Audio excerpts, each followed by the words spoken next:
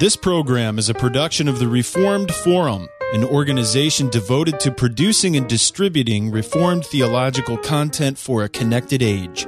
Online at reformedforum.org. This is Christ the Center, episode number 269. Today we speak with Dr. Diane Poythress about Johannes Oecolampadius.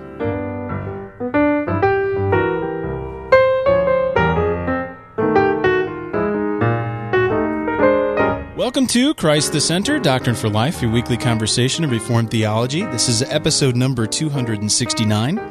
My name is Camden Busey. I'm recording once again from Wheaton, Illinois. I'm very pleased to welcome back to the program Jason Pickard, who is with RUF International, Reformed University Fellowship down in Texas A&M. He's also a graduate of Westminster Theological Seminary. Welcome back, Jason. Hi, Camden. Thanks. It's great to be back with you. Yeah, it's a joy to have you on. We just were able to talk with Daryl Hart just a few weeks ago, at least in website time, not too long ago in recording time, but it's great to have you back. We're going to be speaking about a great topic, a neglected individual in the history of the church, and we're very pleased to welcome Mrs. Diane Poythress to the program to speak about Johannes Oecolampadius. Welcome to the program, Dr. Poythress. It's great to speak with you and to have you on for the first time. Oh, this is quite an honor for me as well. Thank you. Well, thank you for all that you've done here. I've already mentioned that you've done some work on Johannes Oecolampadius, a German reformer, one in which has a fun name, and we'll get into that, but one that also has not received as much attention as some other figures, although he is highly significant in the history of the church, and especially within the Reformed tradition. As we begin today, I do want to say we have two works in front of us. We're going to try to work through them at a modest pace, but to try to give you a feel for both. The first is a book that you can get a hold of through the Westminster Bookstore and other great bookstores, and that is Reformer of Basel, The Life, Thought, and Influence of Johannes Oecolampadius. It's published by Reformation Heritage Books here just fairly recently, I believe. Was this published in 2011? Yes. Yeah. Yes. And this is a work that is relative to Dr. Poythress's dissertation, which is titled Johannes Oecolampadius' Exposition of Isaiah, chapters 36 through 37, which was written at Westminster Theological Seminary in 1992.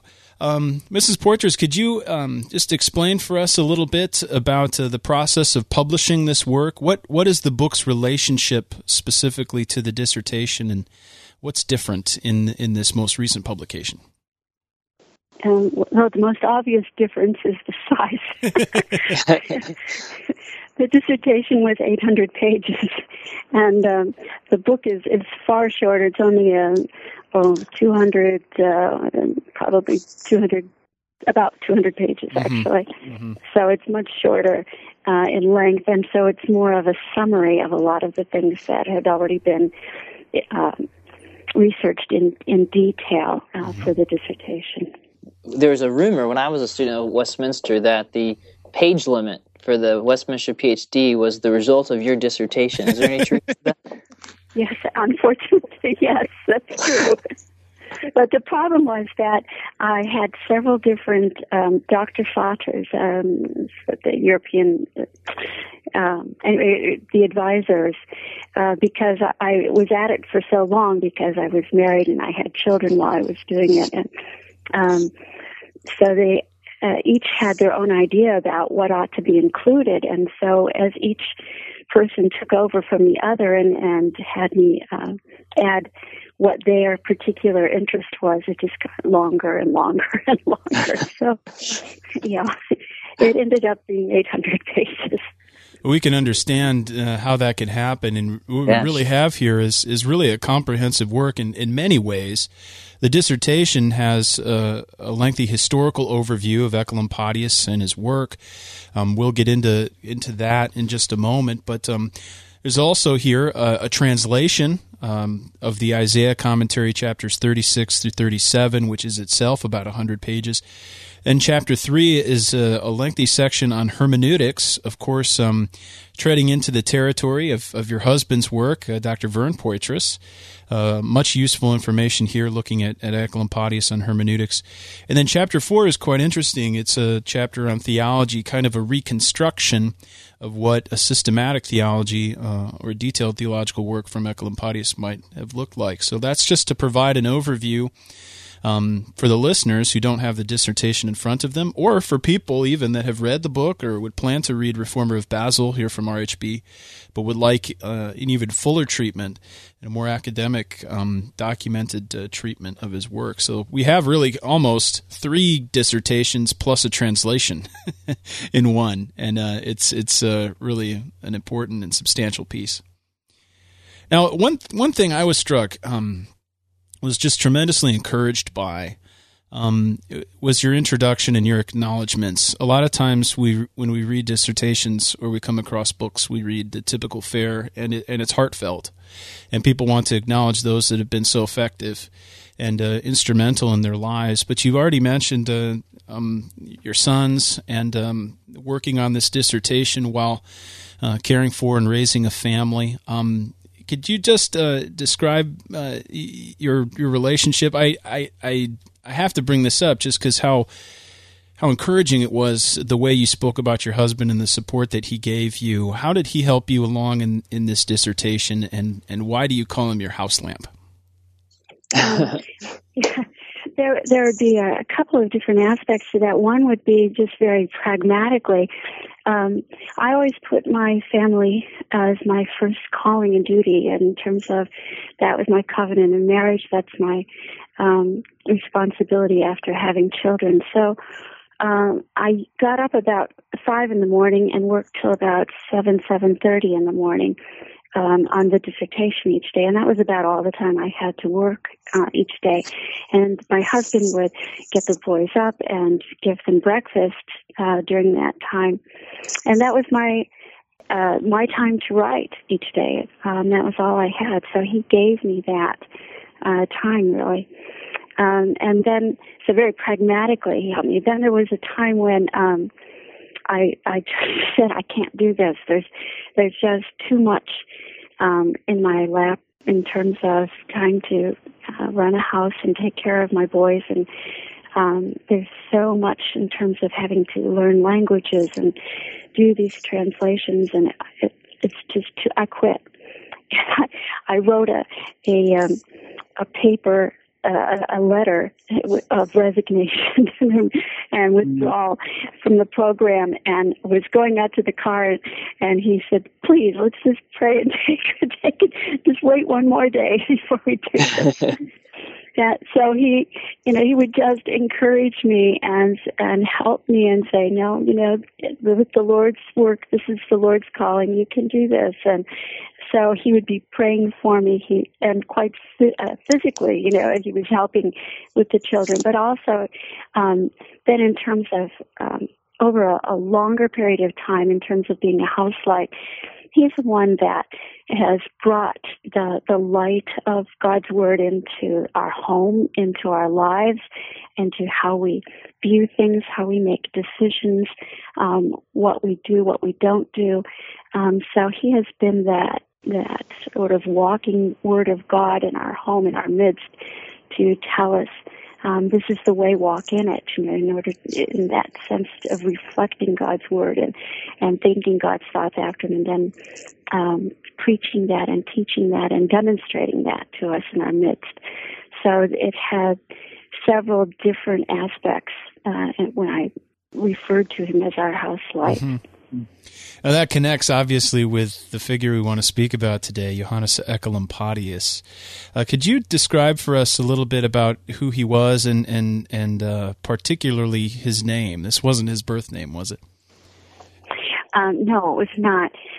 He was a reformer, one of the peers of Zwingli and Luther, living at that same time, at that very exciting time of the Reformation, born in Germany. So actually his birth name was Johannes, Heuschein or Hauschein. There's several different ways that he's been referred to historically, but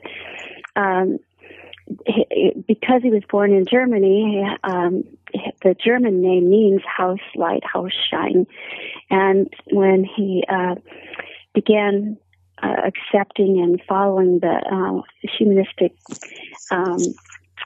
thoughts of the day, which emphasized original languages, including the Greek and the Hebrew.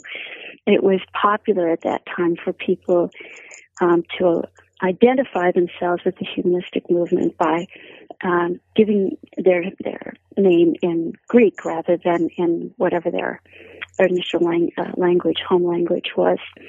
So an exact translation of house light into Greek would be, from Hauschein, would be Oecolampadius. And other people did this as well. For example, Philip Melanchthon, we all call him Melanchthon, but his name was Schwarzerd, and which that was his birth name, which means black earth, and so he translates it into the Greek Melanchthon, which was black earth in Greek. So it was not uncommon at that time to do that.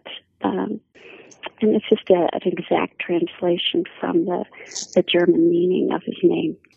Well, you mentioned the humanist connection. Clearly those are big features in education, and that brought about one of the factors that allowed for and encouraged and developed the Reformation. But how was Oecolampadius educated, especially in his early life? What influence did that have upon him as he grew as a man and began to enter into scholarship?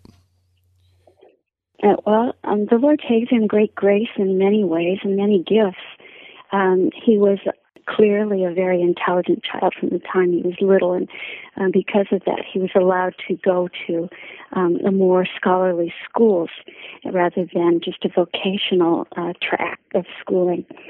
So he, after his original early training at a young age, he was then sent to a Latin school where they put young men that were in a university track. And that was typical of that time, that they would get up at 5 in the morning and start studying Latin, go to Latin class at that time, and then have very rigorous studies throughout the day.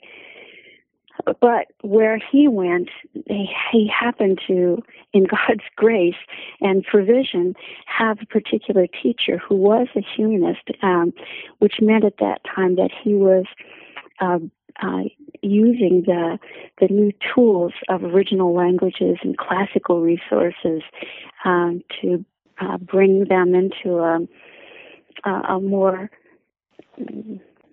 direct and fuller understanding of what the earlier teachers had been, particularly even in the church, so that it wasn't just a repetition of what did the people in the last generation say, but now we could go back to the sources. Ad fontes is one of the cries of that particular time period, going back to the fountain, to the sources.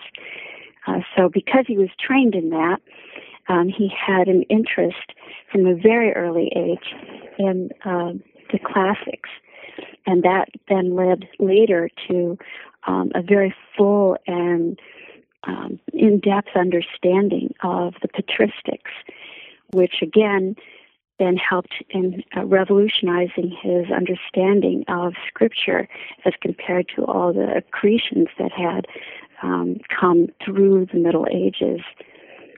So anyway, that's how I would see that early training helped to point him in that direction, kind of skipping over the Middle Ages and going back to an early patristics time. Mm-hmm. No, that's really helpful, and it situates him, I think, in the entire milieu of the Reformation. We come to see how he came about, and that'll help us, I think, understand how he was influential here. What did he do? Was he always a scholar? Did he have any jobs? Did what else was an influence upon him as he grew up? There were several different little turns that took place before he actually entered the major calling of God on his life in terms of being a reformer.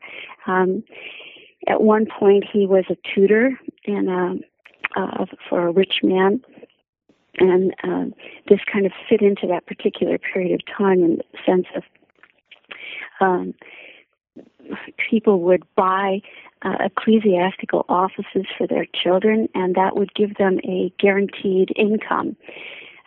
Because the whole parish would be sending money into that particular church, and whoever was the vicar or head of that church would have that money and have a solid, steady income. So those positions were appointed, and the appointments were gotten by bribery and buying the position. So oftentimes wealthy people would buy that position for a child, as a guaranteed income for that child.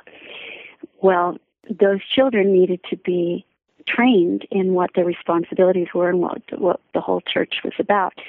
So part of Oecolampadius' responsibility in training this man's children was to train them in their ecclesiastical responsibilities, since he had bought offices for them.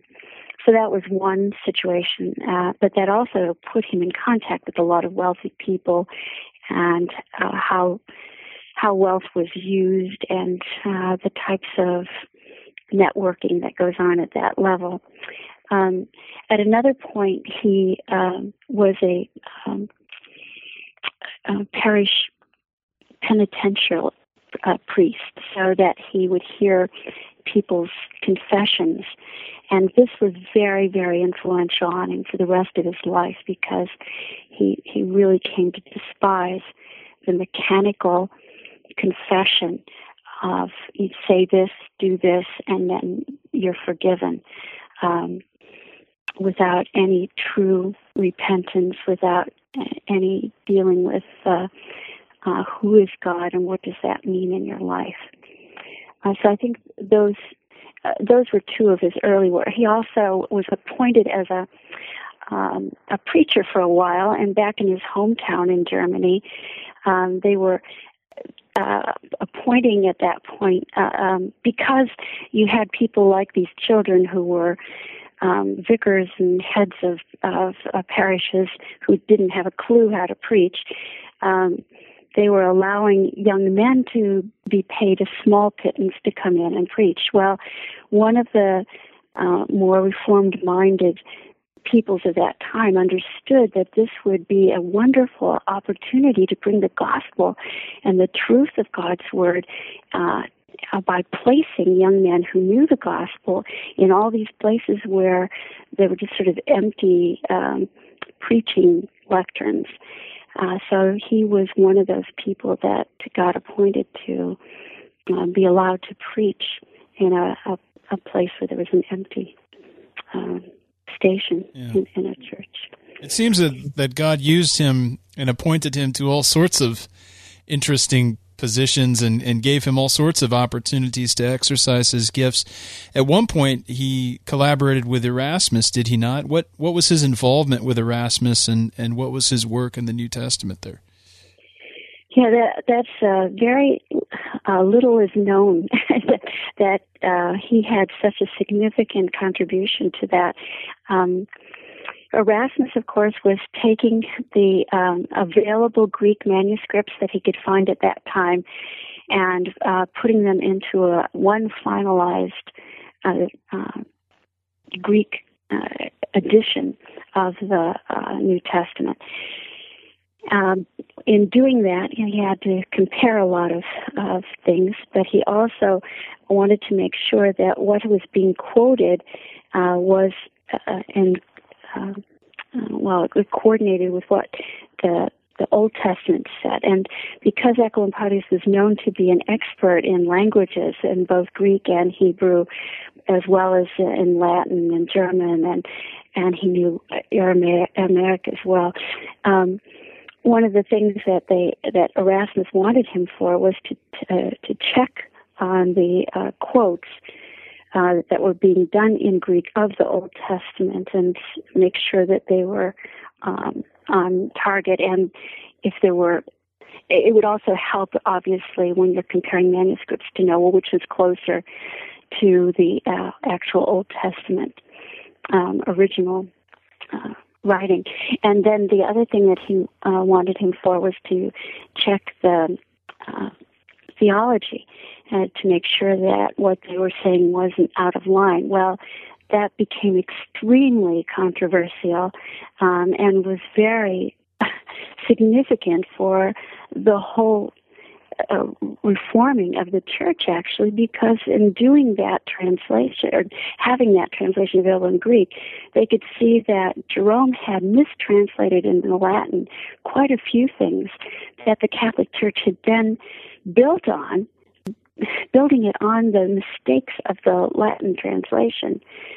For example, Hail Mary, full of grace, that's not what it says in the Greek. So they had to go back and they'd say, well, is this really, what the Greek is? Because it's really, really different from what the Latin translation of Jerome was. And that then contradicted and undercut the whole idea of Mary having being any kind of a repository of grace, because it just wasn't there. It wasn't there in the original Greek. So when Erasmus was doing this, part of the job that Oecolampadius had was to check the Hebrew, but also to check the theological implications and to discuss those with Erasmus. And then also he looked over and edited the Greek too, to make sure that there weren't mistakes as it's going to go to the printer. Mm. Could you speak a little bit about his involvement at Altomünster, his time in the monastery, and then maybe connect that to his marriage and how that came about? Altomünster is a very mysterious part of his life. I need to back up just a little to say that he was appointed to one of the highest positions that any pastor could ever have at that time, and that would be to a cathedral position as the pastor, the head pastor of a imperial city cathedral church. So this is an extremely significant position for somebody just coming out of seminary at that time. And he was only in that position a very short time when he resigned. And that position had included not just preaching, but it would have been shepherding the flock, of course, that's there, but also giving lectures and doing publications. It would just have been a very influential and significant position. And he resigned the whole thing and entered a monastery. There's a lot of possibilities as to why he did that at that particular time. You could look at it from a very pragmatic way and say, well, it was getting dangerous at that time to continue because he had agreed publicly with Luther, and Luther was now being condemned, which by inference he would also be condemned.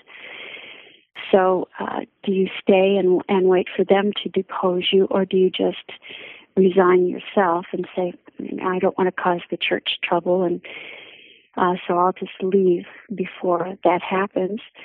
So that's one possibility of what was going on. Another was that he just spiritually was going through a time where he wanted to go through what his own stand was. Was he willing to die for a reformed position? And had he thought through all of the implications? Was there any way that he could stay in the Catholic Church and continue to teach what he understood as biblical, or would he have to be separated from it? And would he do the separation, or would they do it? There were spiritual questions like that may have been at the forefront. It may have been a point of just who he was as a person, that he was a very quiet, scholarly man who just enjoyed doing translations of Chrysostom and other patristics.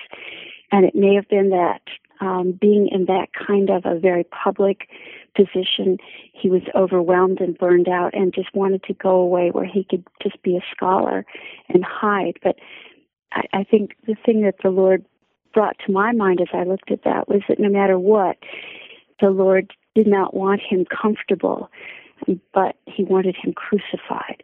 And that was a lesson, I think, not just for him, but something that I was able to take away for myself as well, that that's not God's plan, to just keep us in a very comfortable, protected position, but we have to be crucified to the world and to ourselves in order to live for Christ. So I saw that as what God was doing with him at Altenmünster, at the monastery. He thought that he would go there to be comfortable, but it did not work that way. I mean, that was not the Lord's plan. And he ended up having to flee that place as well. But after that, I guess I mentioned in the book, but after that, he became sort of that steel sword that you see in some of those marine advertisements. Yeah. The one that's been in the fire and hammered and melted, and there's nothing left except the bare steel itself. When he left the monastery, he really had nothing. He went and fled to hide in a castle of a protector for a while, but he had to leave everything. He even left his reading glasses and all of his parchments and everything. He had nothing at that point. He had no job. He had no standing in the church. The church that he loved, the people of God that he loved, that he wasn't allowed to be considered part of them or minister to them. He couldn't be near his family. That would endanger them. He really could not befriend people because, again, it would endanger them. He couldn't do his scholarly work. Everything that was him was stripped away from him. He had nothing. And obviously no credence in front of anybody. They couldn't look at him and say, "Oh, isn't that a wonderful person?" God had stripped him of absolutely everything.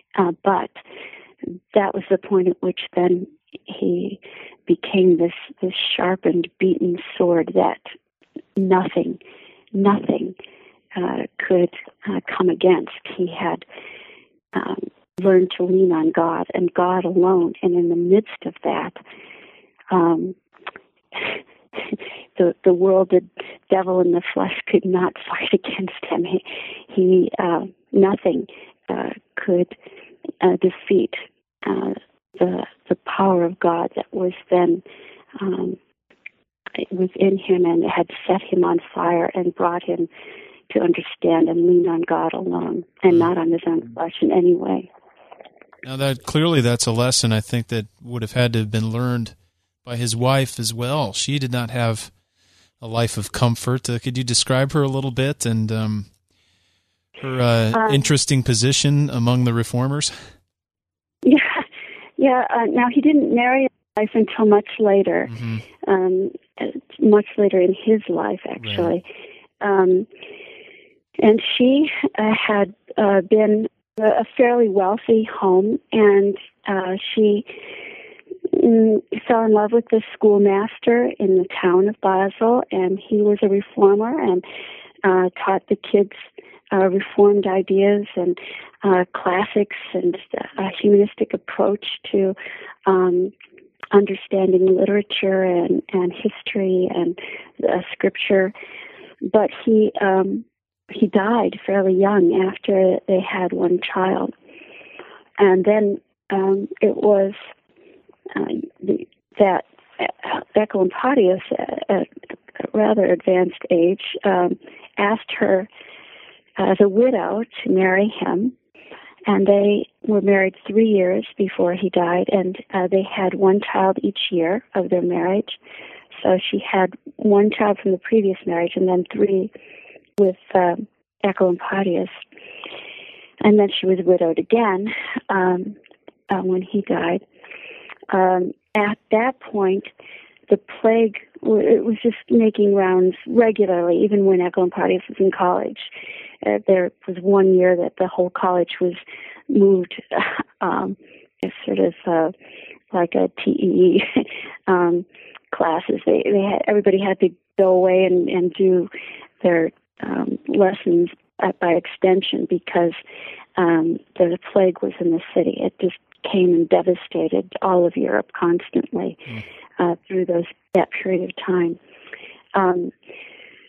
So after he had died, the plague came through and killed lots of people again, including, Capito's wife died, and Capito was Wolfgang Capito in Germany was very downcrest at that point, and Bucer decided that Capito ought to marry Oecolampadius' widow. And he was afraid that Capito would fall in love with this Anabaptist woman, and so he kind of tried to push things along a little more in the direction of Vibrandus. That was the wife's name of Oecolampadius. Capito did meet her and did fall in love with her and did ask her to marry him, and so she went and then had her 4 children. She had more children by Capito and helped to raise the children that his wife had as well that were in the home at that point. They were married a few years, and then the plague came through again, and it was been in Strasbourg. At that point, Capito died. And so she was widowed for the 3rd time. At that point, Bucer's wife, who was her very good friend, was also stricken. And you usually had, depending on which form of it you had maybe 3 to 7 days to live after you were stricken with it, depending on the form of it. And Bucer's wife, Elizabeth, asked Vibrandus, the widow of Keller and Oecolampadius and Capito, to come to her bedside, which she did in her mourning dress because she was still mourning her husband who had just died. And there on her deathbed, Elizabeth looked at Vibrandus and she looked at Bucer and she said, "I want you two to get married when I die." And of course they were both shocked. But after Elizabeth died, that next week, several of her own children died. She wanted Vibrandus to raise her children, and she trusted her with them. But most of her own children died that following week as well of the plague. But Vibrandus did marry Bucer, and they did have more children together, and then she also helped to raise Bucer's children that Elizabeth had left as well. They took in her mother. They took in Peter Martyr, and as part of their family as well. They were, because of the plague, people often took in relatives or others. Of course, that wasn't the situation for Peter Martyr. For him, it was just being a refugee.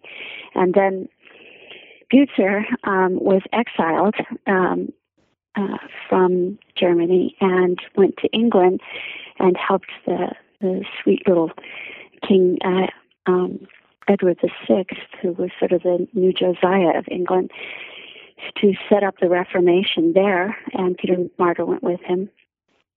So she was living with all the children back in Germany while he was in exile in England. And he finally asked her, can't you just get the family and move up here? And she did go up there at one point, but it was only to nurse him, actually, until he died as well. So she had 4 husbands, all of them reformers, all of them died. And then she took what was left of the family that had not married or grown up and went back to Basel. Now, in terms of her own faith, we know only very sketchily a few little points here and there because she didn't write books. And we just have a couple little notes of, from letters that she wrote to her children. But just, about them staying in line when they're away at college, basically. Keep their minds on God and their studies, and not to be spendthrifts and extravagant in their living and so on. Mm-hmm. But so we don't have a whole lot. We just know of her faithfulness and of the different husbands praising her in terms of what a faithful wife she was and how much she was an addition to their ministry in that sense. I was just curious, talking about him resigning from the cathedral and his time in the monastery. What were do we know? Did he have access to Luther's works? Was he reading stuff as well as kind of that influenced and pushed him towards the Reformation? Yes, he and Luther were both reading each other's things actually at the same time. Okay. And he, at one point, said he didn't see anything in Luther's writings that he disagreed with, and that he actually wrote an anonymous paper, or either that or he edited one that was written by somebody else, we're not sure, that was a defense of Luther, which is one of the things that could have been seen as getting him into trouble at that point. Luther also wrote that he really appreciated what Oecolampadius wrote and wished that one of the papers he'd written would be printed in Wittenberg so that it would crush the papists in this particular area that he had written the tract on. So they were reading each other's things, and they were in constant correspondence with each other, particularly as time went on and the Lord's Supper became a more central issue. But the interesting thing was, and if you look at Zwingli and Oecolampadius and Luther, it appears that the Holy Spirit was working in them independently and yet in parallel ways. And that to me is just so exciting to see how God will pour out His Spirit, and that when the time is come for Him to accomplish a particular work, He doesn't need men to influence men. He's the one that begins directing them and teaching them, even independently of one another, through His own Word and through His Spirit in a united way, so that they were all coming to the same conclusions at the same time and seeing the same things and being bold in proclaiming those same things without really even being influenced by one another that much.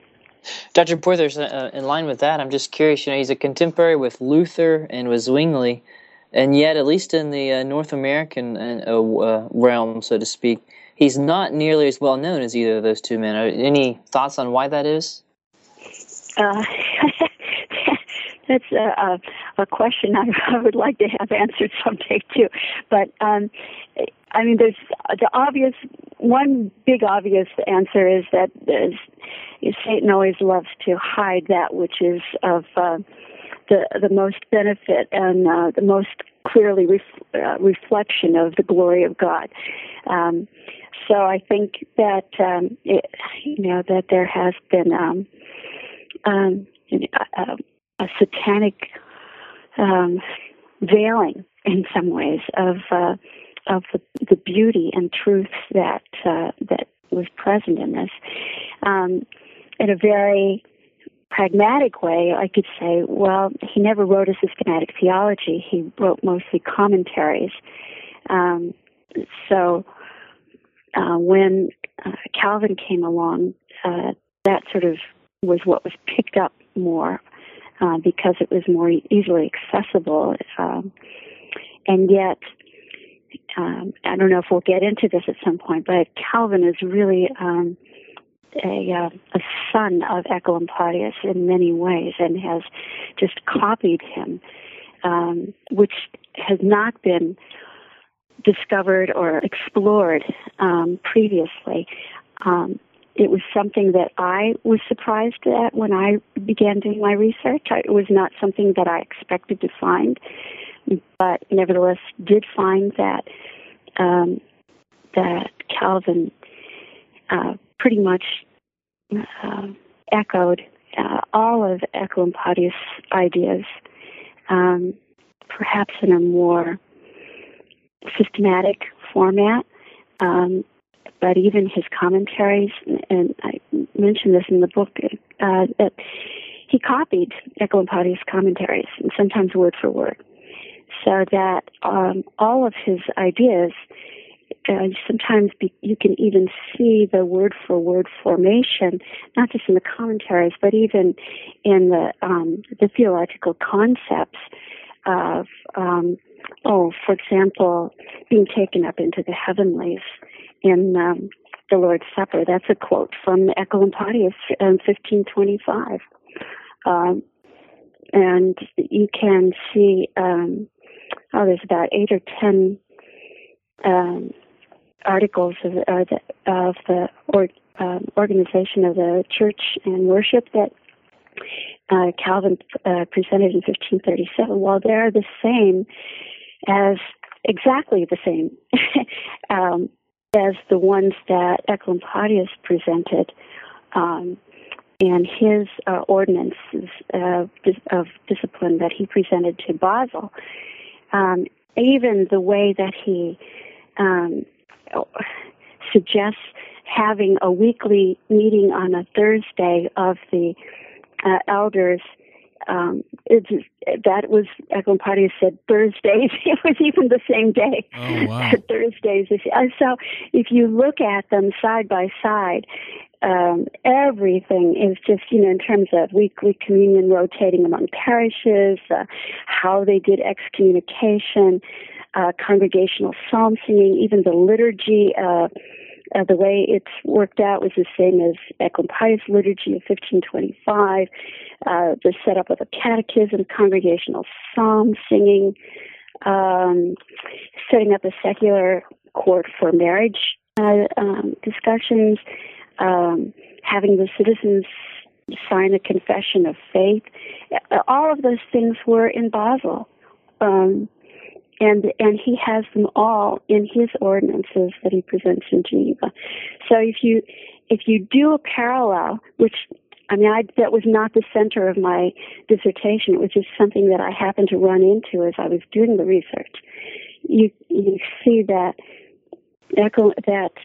really Calvin is a son of Oecolampadius in everything, and theologically.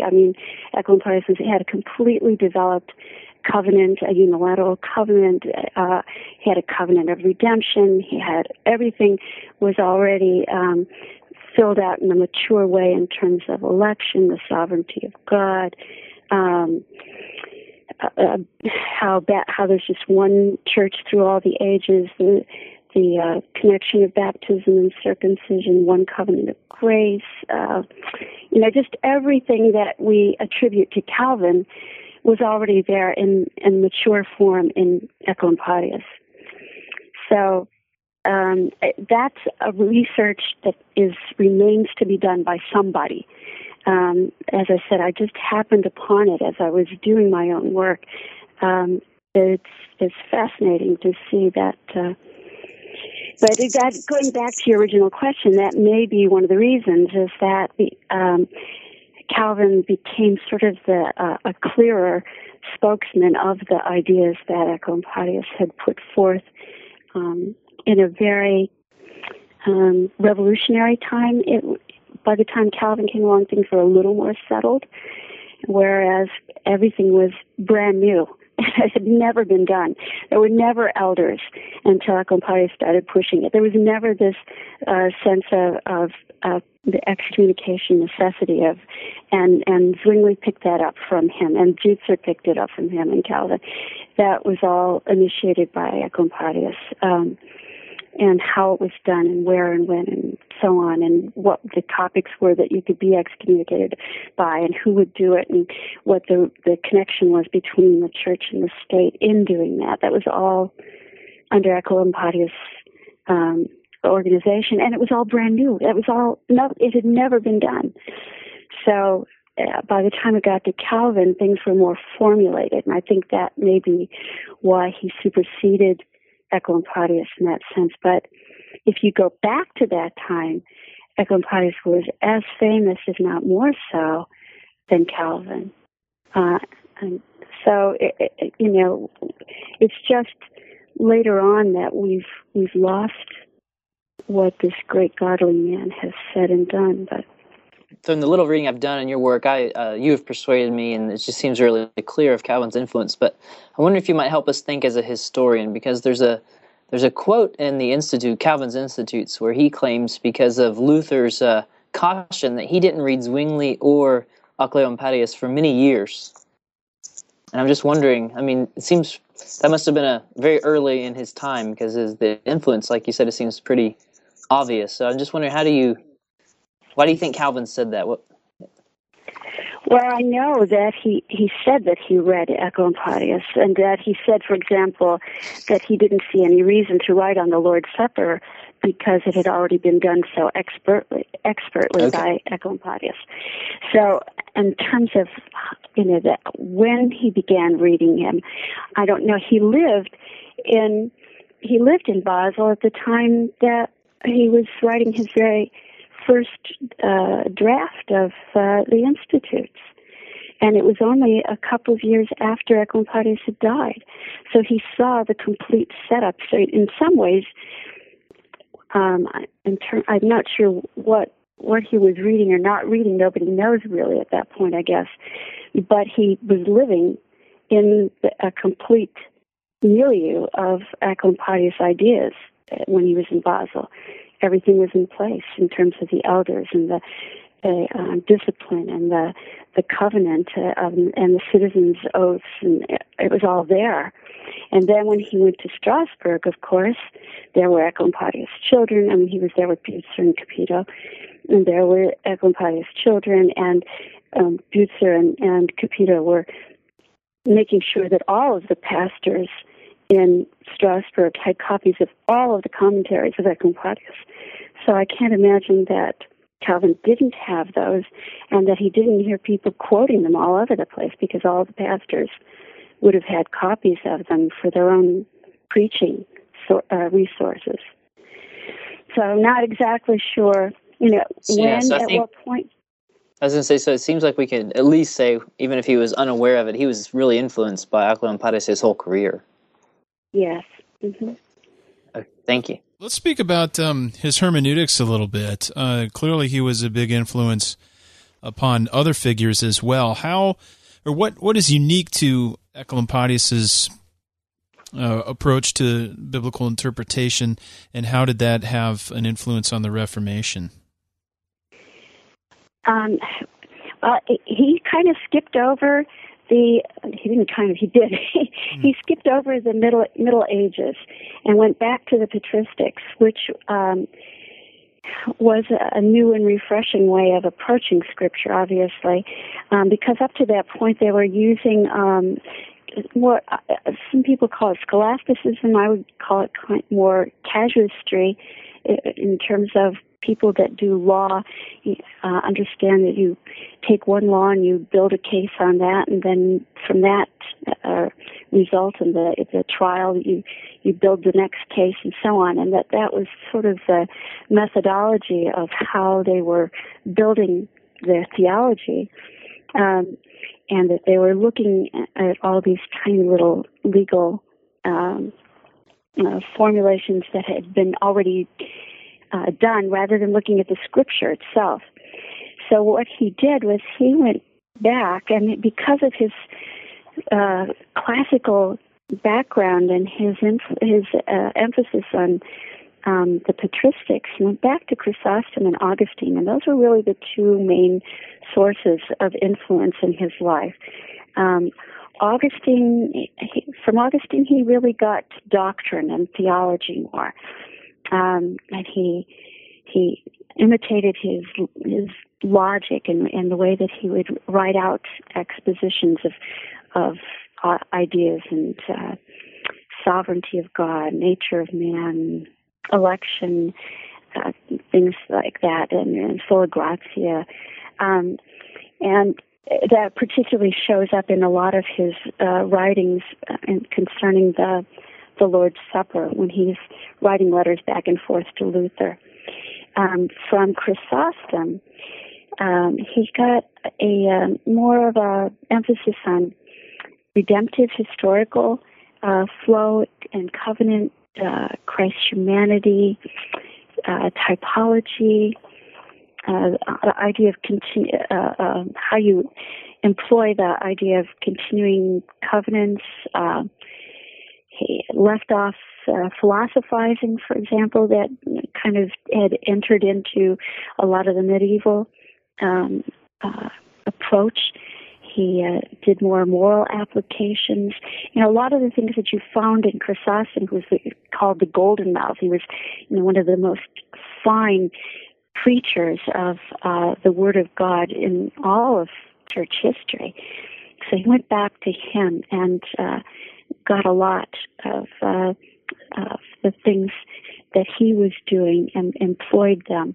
So he really took the best of these two men in terms of theology and approach and themes and emphasis, and put them together and ended up with this marvelous hermeneutic that comes out in all of his commentaries in particular.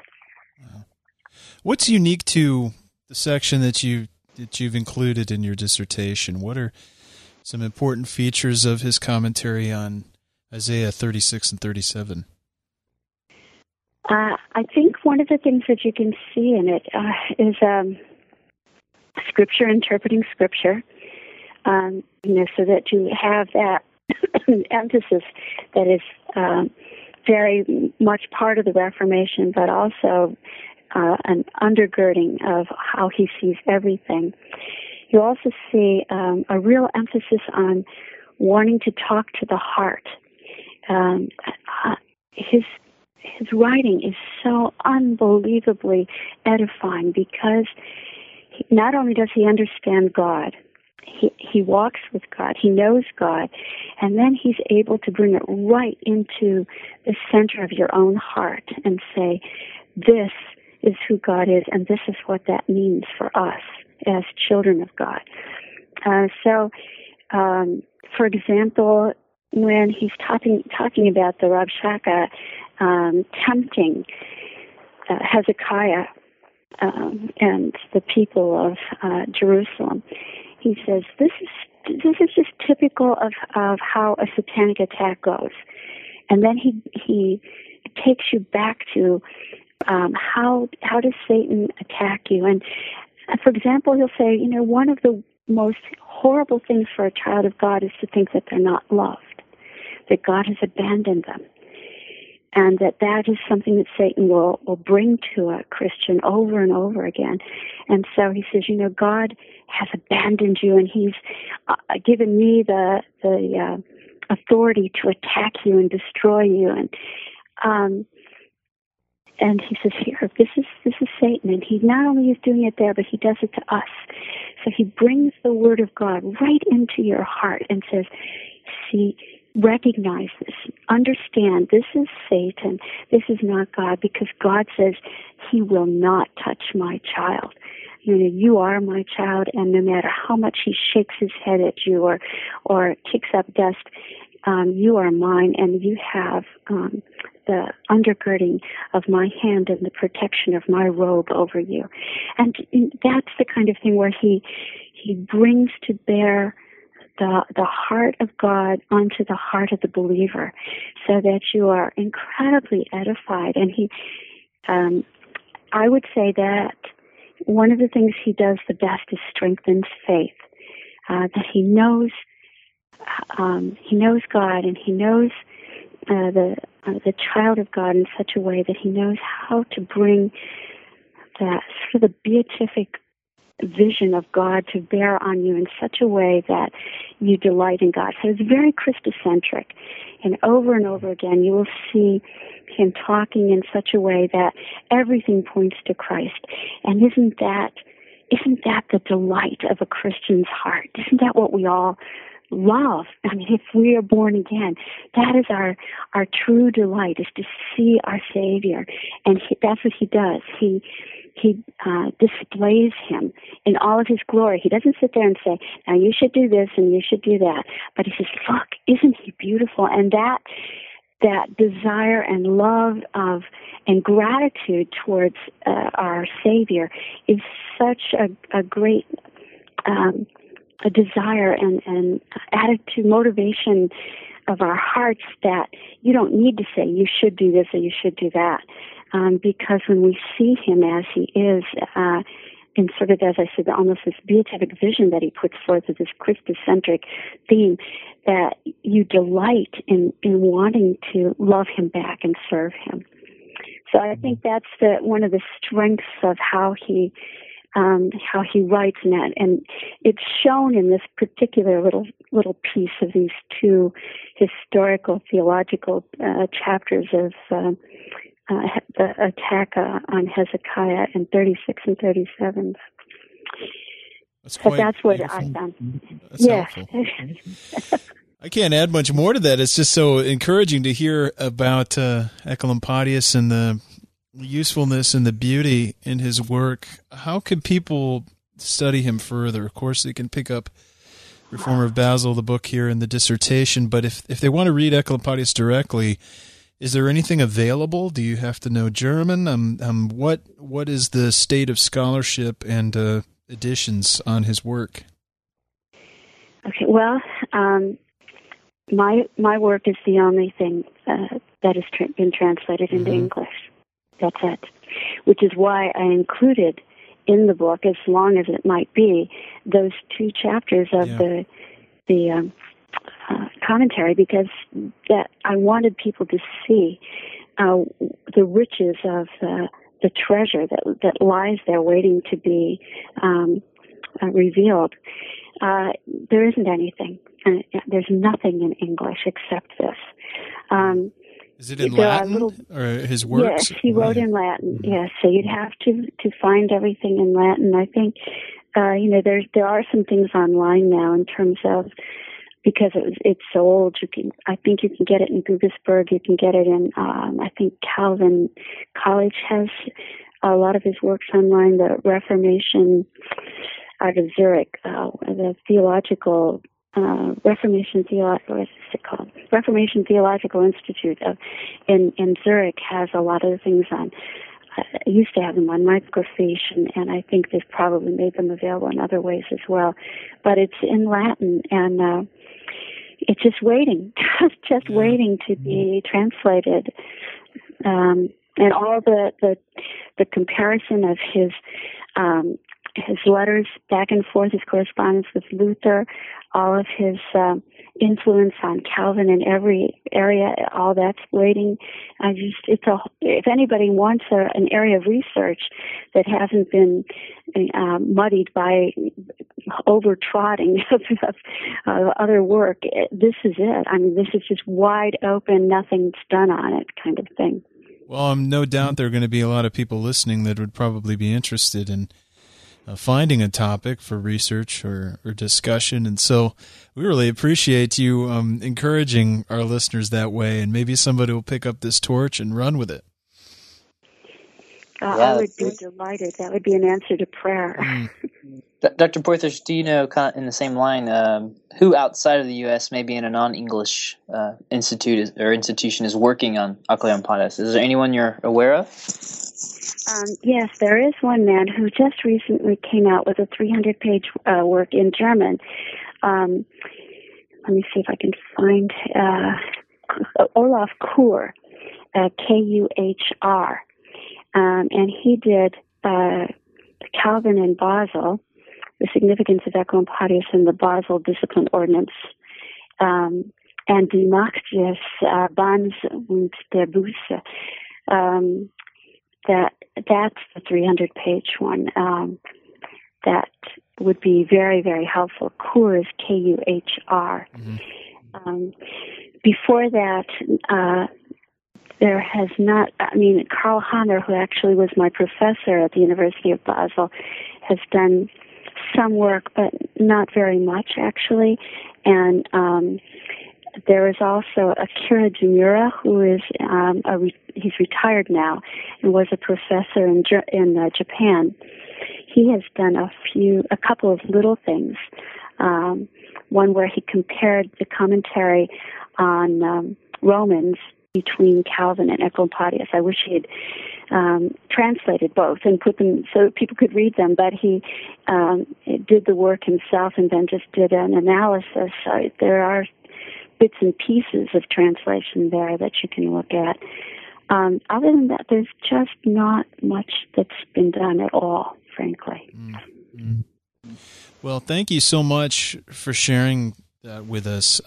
It's been a delight to hear more about Oecolampadius and your work in his life, and we really appreciate all that you've done, and especially your time that you've taken today to join us. Thanks so much. Well, just pray that I might build up faith as well as Oecolampadius too. Yes, I think you have, and that's our prayer as well, that as people listen, that they would be tremendously encouraged and come to see Jesus ever more clearly, as was Oecolampadius' hope. If you'd like more information, you can get a hold of us. We can try to connect you. But you can also, if you're listening, would like to read more, you can, through the usual academic means, if you have a library or interlibrary loan or access to dissertation databases, you can find Diane Poythress' dissertation there. You can also pick up the book here, Reformer of Basel, The Life, Thought, and Influence of Johannes Oecolampadius, from Reformation Heritage Books. Delightful little book, but yet very rich and easy to get. It's on Amazon, so very easy. Yeah, you can get it on Amazon or WTSBooks.com or straight from Reformation Heritage. Easy ways to find it, and we encourage you to pick that up. Jason's available online in a couple places, but I'll point you to RUF.org, Reformed University Fellowship. He's with RUF International down at Texas A&M University, and he has some information on the RUF site about himself and ways to get a hold of him. We're online at reformedforum.org, where you'll find information about all of our programs, as well as everything we're up to in terms of new projects. And all of our other episodes you can download for free to your computer, to your iPod, iPad, an Android device, whatever. We want to make Reformed resources available to you in the easiest way as possible. And if you have some ideas about that, please email us at mail@reformedforum.org. I want to thank everybody for listening, and we hope you join us again next time on Christ the Center.